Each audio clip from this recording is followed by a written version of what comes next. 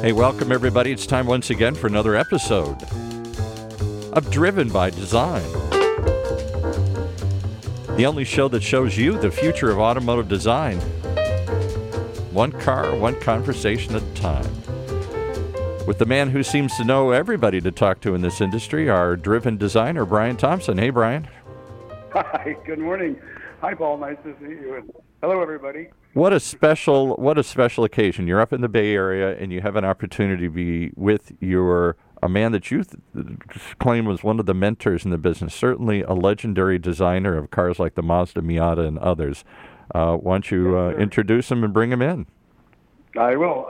We are going to be talking to none other than Tom Matano today, who is famous for creating the Mazda Miata, the RX-7, and a whole host of beautiful, timeless designs in that era of Mazda. And then I was lucky enough to have him as my mentor in the car industry. So here is Tom. Hello. Hello. Hi, Paul and Brian. I'm looking at Tom and I are in separate rooms with glass windows, so I'm looking at Tom, but we won't run over each other's speech patterns. So I wish our audience could see how this is working. Well, we're trying to get you on two separate lines. I made you call in on two different phones, even though you're really physically in the same building here and in the same room here. Well, this is going to be a lot of giggles and laughs, I can tell here today, because you two obviously have a history. Talk about the history and how you two worked together and what you did. Oh, gosh. Tom, I think Go it's ahead, best Brian. if you tell it. Oh, well, I'll tell a little bit, and then you can. So I was designing for Nissan for a decade, and then one day a colleague of mine named Anka Bodak came to my desk and said, you're leaving, and I'm leaving with you. And we left to work for a startup car company. And the reason she said that you were leaving without even asking me was that the design of the vehicle was being led by none other than Tom Matano, who I was very much aware of and a fan of. And so I reached out to Tom, and he agreed that I could style the car under his tutelage, and we walked out the door and started this adventure. How about that, Tom? Oh, that sounds good. I agreed to do this design project, and then all of a sudden he said, "Oh, we got a designer for you." Yeah, that happened to be Brian. And can we tell what the project was, or what was it? Is that still secret, or did it happen? What was it that you guys designed? How long ago was it now, Brian? Oh, my gosh, it was 2010 that we started that, so a good 9 years ago. Wow. So I was at Nissan for a decade, an even decade. And, so since then I've done so many startups, but that was the first one. But what it was a startup Silicon Valley enterprise that was essentially looking to create an entry-level vehicle that would be sort of like a modern-day Model T, where they were all exactly the same and they would cost $10,000. Wow. Okay.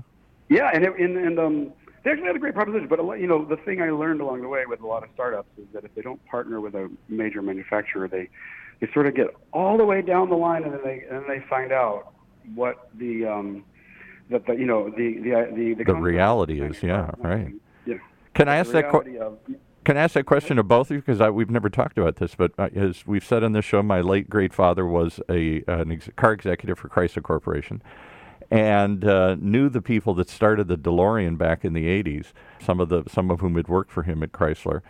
And he was convinced it was going to fail from the beginning. Now, we've seen car companies have been created like Tesla, but it's hard. Can we, his theory, he died before he saw the Tesla ever come to life. His theory was it's too big, too complicated, too expensive to start car companies anymore. It's not the days of Henry Ford. Can we start car companies again, or is it just, are the odds stacked against you? No, you have to have a patience to see the fruits come through into, return of investment won't happen until like 5, 6, 7 years down the road. So you have to have that sustainable. No pun intended down the road here, but yeah, right.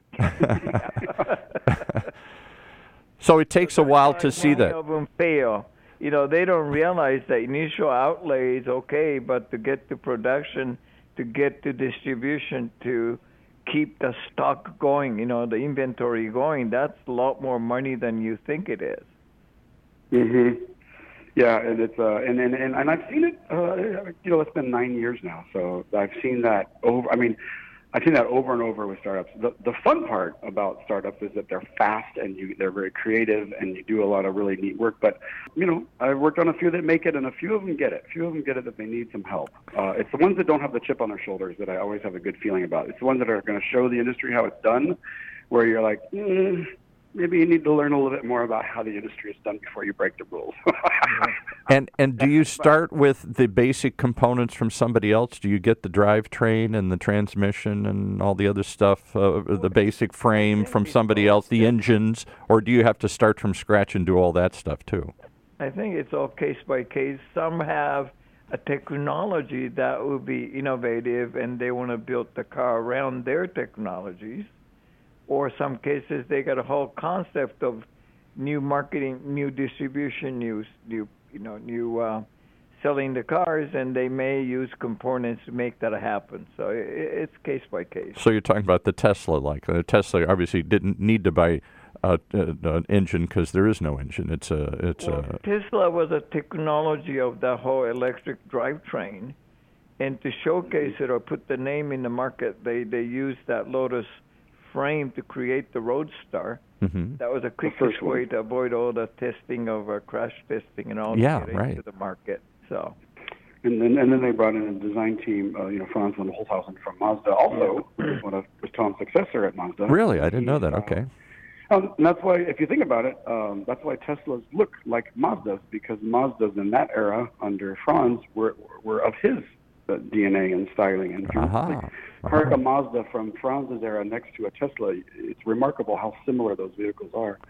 Very different Mazda period than Tom's period. And I think, actually, that'd be I'd love to hear Tom talk about cars like the Miata, the RX-7, and his design philosophy, if only because it's influenced me so much. But I also think on a larger level, there's a way that Tom designs that is very unique in the car industry, and I would call it timeless, proportion, and based on the human body.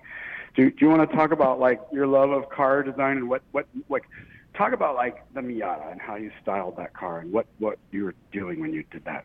Oh, that was beginning. Start with a convertible, so it's a lot different to designing the coupe or sedans.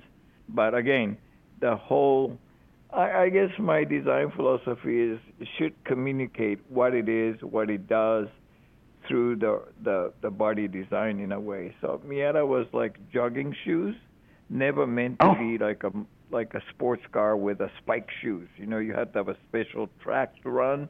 They're day-to-day sports cars. You go around the block and you're having a fun. So that was a Miata. And then it has to convey that through the body shape. I never thought of it as shoes. We're deciding. Talk about that for a second, because you said, and I saw a video you guys did earlier, and you say you put the car on you. I always think of me putting myself into the car, but you're almost like putting the car on you. Outfit. Yeah. Yeah, to wear it or yeah. Talk about that. That's a different take on how a car should feel or look or be designed. Yeah. So Miata was not really challenge the driver, but go with you. We go anywhere with you and having a fun. That was the Miata. Or you park on the side of the street and say, don't use that rough towel on me. Please be gentle with me. That's the sort of communication we put it into the surface. These cars, so you see them as, I'm sorry, we're all jumping each other. I'll ask one question, I'll let Brian throw his in. Do we, this is for Tom again, so do you see the car talking to people? I think so. My philosophy is if you're a really good design to communicate with people, if you park your car, any shopping mall, whatever, and shut the door, try to walk away from your car, but a car make you turn your heads back one more time to look at the car. And some car doesn't do that. You shut the door, walk away, never really looking back. Yeah. What do you think of that, Brian? Some cars... make you turn your heads to look at it, then make you smile or whatever. And that was a kind of car that we wanted to build. Yeah, when we were doing the V car, that's what the car was called, the V car, together. The first time we were together, that's what we would do. Is I would leave the studio at night, and if I didn't look back, and look at it one more time, then I knew that I hadn't done my job that day. Interesting. I never heard of that. Yeah. You know, for Miata's concept, I said, you brought the car home for the first day, you purchased the car, bring it home, take everybody for a ride, but the end of the night, before you turn into bed, you may sneak up into the garage and say goodnight to the car. Amazing. And then you go to Miata Club, and I say that, and how many of you did that? And they almost 100% they raise their hands. And then someone said, "Well, admittedly, I slept the night in a car for the whole day." Couldn't believe it. Yeah. So it's almost. It's almost like a golden retriever. You bring it home, and you can't let it just sit out in the garage. You have to go out and pet him one more time here. That's exactly. It's a member of the family. Exactly what it is. Yeah, and what I think is, and getting to work for Tom for such a long time, it's amazing how much it affected the way I designed cars. I thought I knew, I was a decade at Nissan when I left, and I thought, I know how to design a car. But when I started working for Tom, it was like going back to school. It was like I had to check all that ego, and and it was like absorbing all my Yoda trainings for Luke and Star Wars.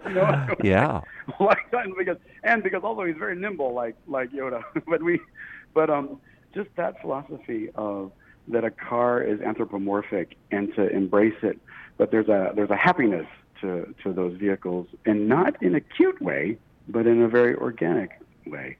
Tom, I wanted to talk about one of my favorite stories is your philosophy on how a convertible top should match the color of the driver's hair. Yeah, because I changed my car's roof to my hair color gray. But his hair went from black to gray. Yeah. That changed the color of his roof. Yeah. But why, Tom? Why is that important? Well, because you sit in a car and you expose your heads to the air, to the people's view, and you have another color next to you. I don't think it's good. So should we have it in blonde and brunette and gray? I mean, most of those people with a blonde or brunette hair tends to like a beige or a tan color anyway, and then and they the redhead look better. So his Miata, his personal Miata, Mazda dyed the top to the exact shade of his hair. Oh come on! I can't believe it. I had an inside track for that. Yeah. So the only one. I knew the particular body color comes out 2 years ahead of time, so I had enough time to adjust the colors at the top and a leather for the interior. So how do you? Again, it's this idea of putting the car on you. It matches my hair. It's shoes that make me feel a certain way here. Is that common? Is that different? Where did you come up with that idea? Because I think of me being inserted into an environment, not me putting it on like a suit of clothes. No, I think, you're watching people in traffic and stuff start to feel, that's what it is. Like we were doing this luxury car, and I wanted to have, as soon as they signed up until the car being delivered, I was going to give them a little color chips of, the body color and interior color they pick, and they can go out and buy a purse or the shoes with those color chips. Oh, my goodness, yeah. Yeah, it's true. I wanted to... Although, that didn't happen, but I wish it could have been. Yeah, right. That coordinated. It's an outfit. You coordinated with the rest of your outfit here. Yeah. Right. Yeah, and when we were working on the little car together, one of the cool things about that car is that they were all offered in a kind of pearlescent white, unpainted finish. Really cool. But the owner was going to be able to customize that finish with graphics and stuff, and that is now becoming so popular. It's amazing how how literally we translated that idea, and he's always been onto something with that people. So how do you customize it with graphics? Do you just put pinstripes on it, or do you put a caricature of you on it? Either way, whatever you want to do, you can wrap the whole car. Mm-hmm. So That's you right. can change the But, the colors, technology's there in the same way you can. No, you can put your favorite team colors or team graphics or whatever you want to do.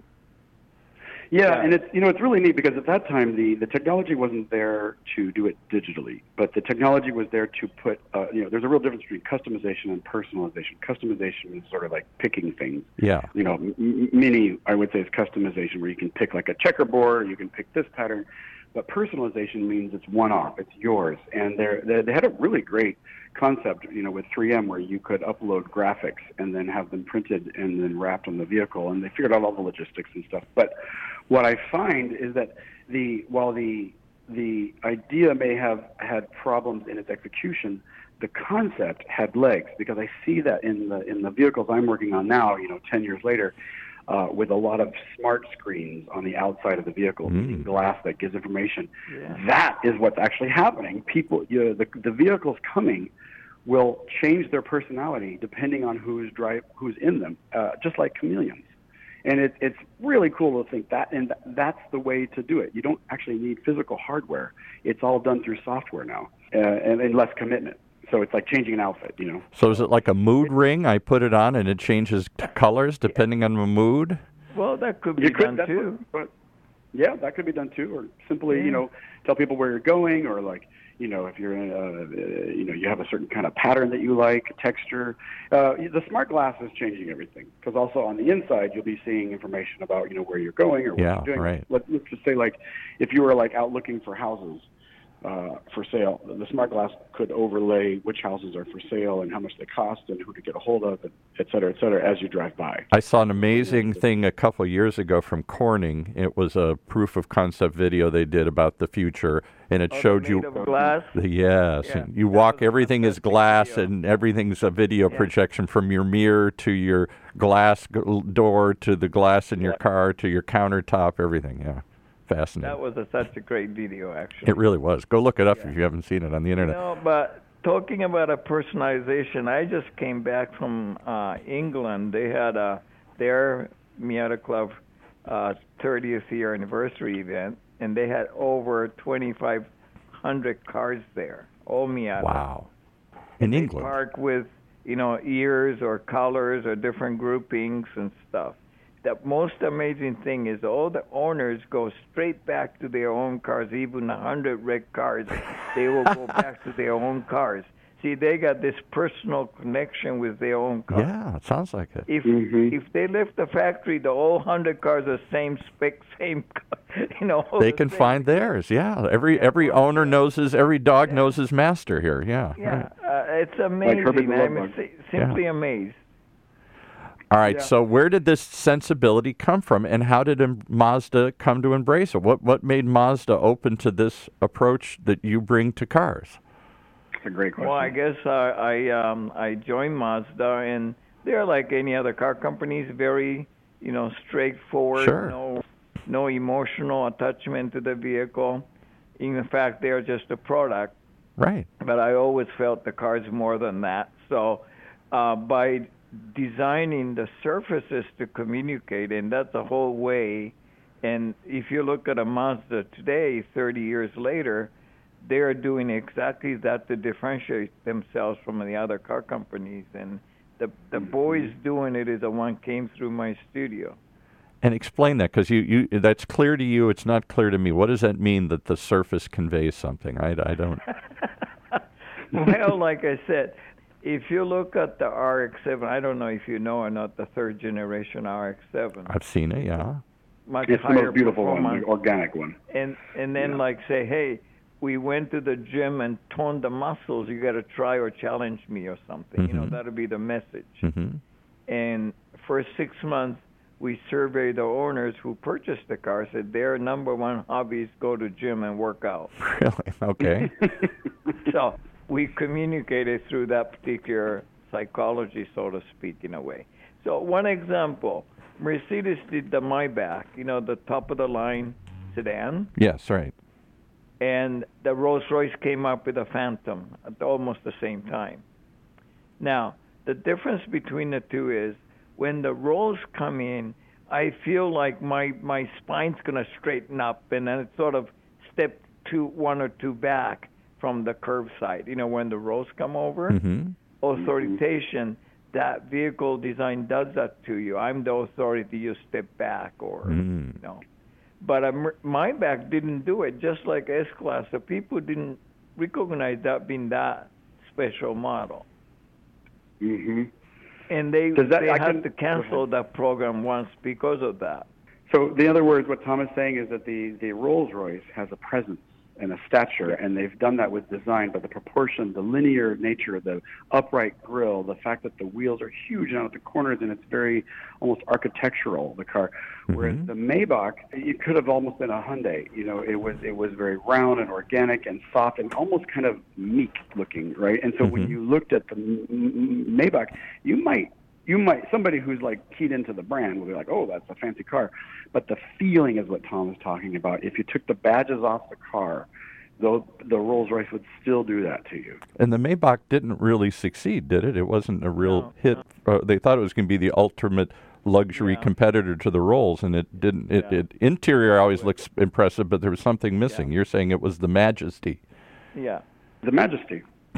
That's exactly right. And so with Tom's philosophy, designing for Mazda, if you look at the cars from that era, what I always thought was fascinating for me, leaving Nissan and having helped and participated in developing the design language of Nissan, which was very different from Mazda, ergo Tom's aesthetic. There was a lot of lines used to describe a Nissan. We relied on a lot of lines telling stories, as I like to say. And each one of those lines on the car were identifiable as creating an image or a feeling in the car. When I went to work for Tom doesn't use any lines. It's all shape. like his renderings are beautiful highlights. Go ahead, talk about that, Tom. Yeah, explain that, because I'm trying to picture that as a non-creative person. So just to be clear again, explain the difference. Yeah. For example, classic beauty is, the car comes out to you, and a spark of a lights hit on, like, say, headlamp, and then go through the whole body side, the lights up, and then tail end, and then car disappear out of your sight. Right. So that's sort of a nice-looking car in the past. Right. And today, some of the cars are designed by computer graphics and all, so they need a little bit more, more noise or different lighting, flash lighting. So the things that Toyota does today is more like a mirror ball. The lights are hitting every angle and just sparkle every way. And then let me stop you for 1 second, because I think of my 5-year-old grandson, who needs 5 shiny objects. He has attention deficit disorder like his whole generation does, and he's got the smartphone's flashing, the this is flashing, his tennis shoes are flashing. He needs that constant stimulation. You're saying that almost overstimulation. Yeah. Well, no, I'm not saying one's right or wrong, but that's how it is. Right. And so I consider that classical beauty is classical music. How it is, like harmonies and rhythm, and some accentuation comes in when the drum comes in or whatever. And then new one that what we're doing now is like our rap music, rhythm and poetry. You have to have a rhythm, and you have to have the jagged edges or whatever to and a real strong pulsating beat to it. Yeah, right. A lot of noise. Listen to that music and listen to I've never heard this looking at those cars, you can understand what's going on. Yeah.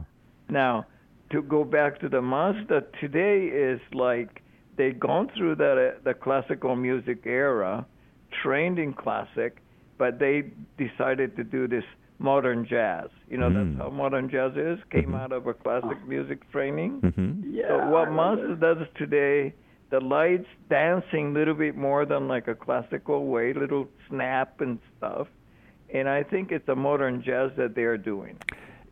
I'm a big jazz buff, and obviously what makes jazz is not just the syncopation, but the improvisation. You're not sure what's coming next. Is there an uncertainty to design, or is it all? Well, that's a sort of surprise about light hitting in a different way than you normally expect, but it's still overall within the context of harmonies and stuff.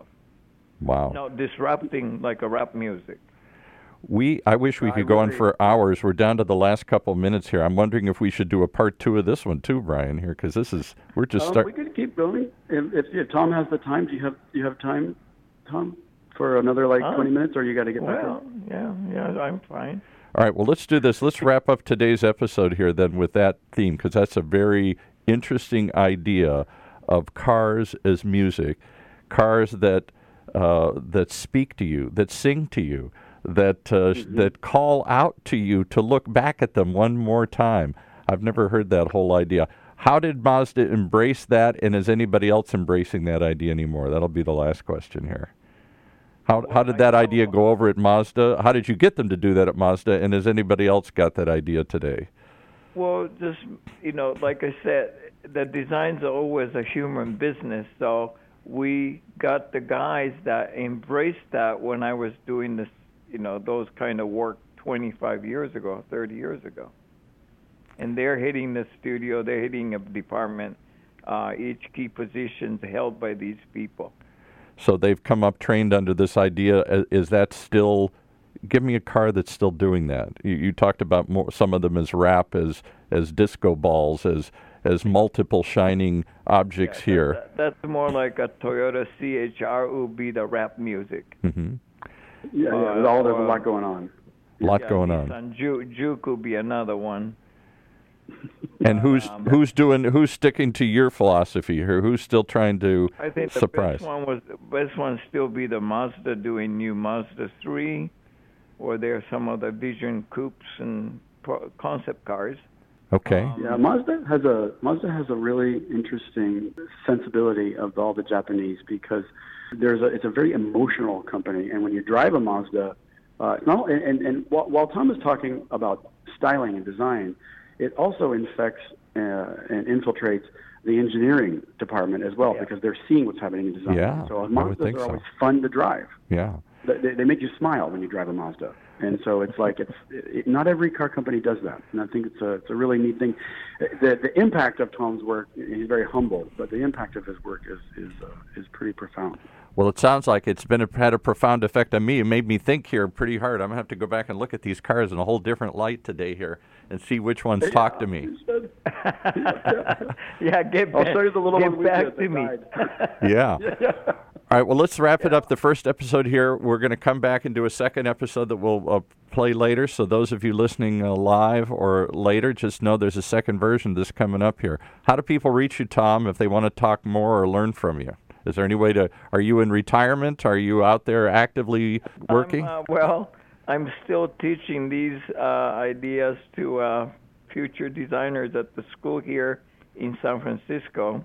Okay, what school is that? Our university. What school is that? The name of the school is Academy of Art University, School of Industrial Design. Okay, all right. I'm heading that department. And is there a website or anything if people want to learn more about that school? I think www.academyart.edu.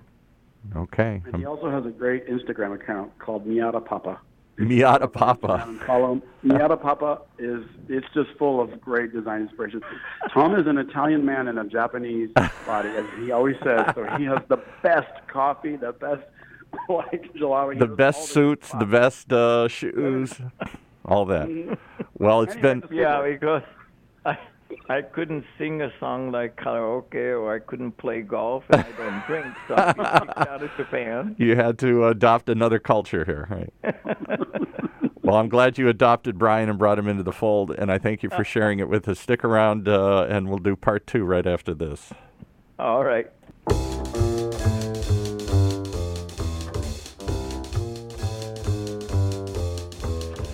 You've been listening to another fascinating example of the people who are driven by design right here in Orange County's only community radio station, OCTalkRadio.net.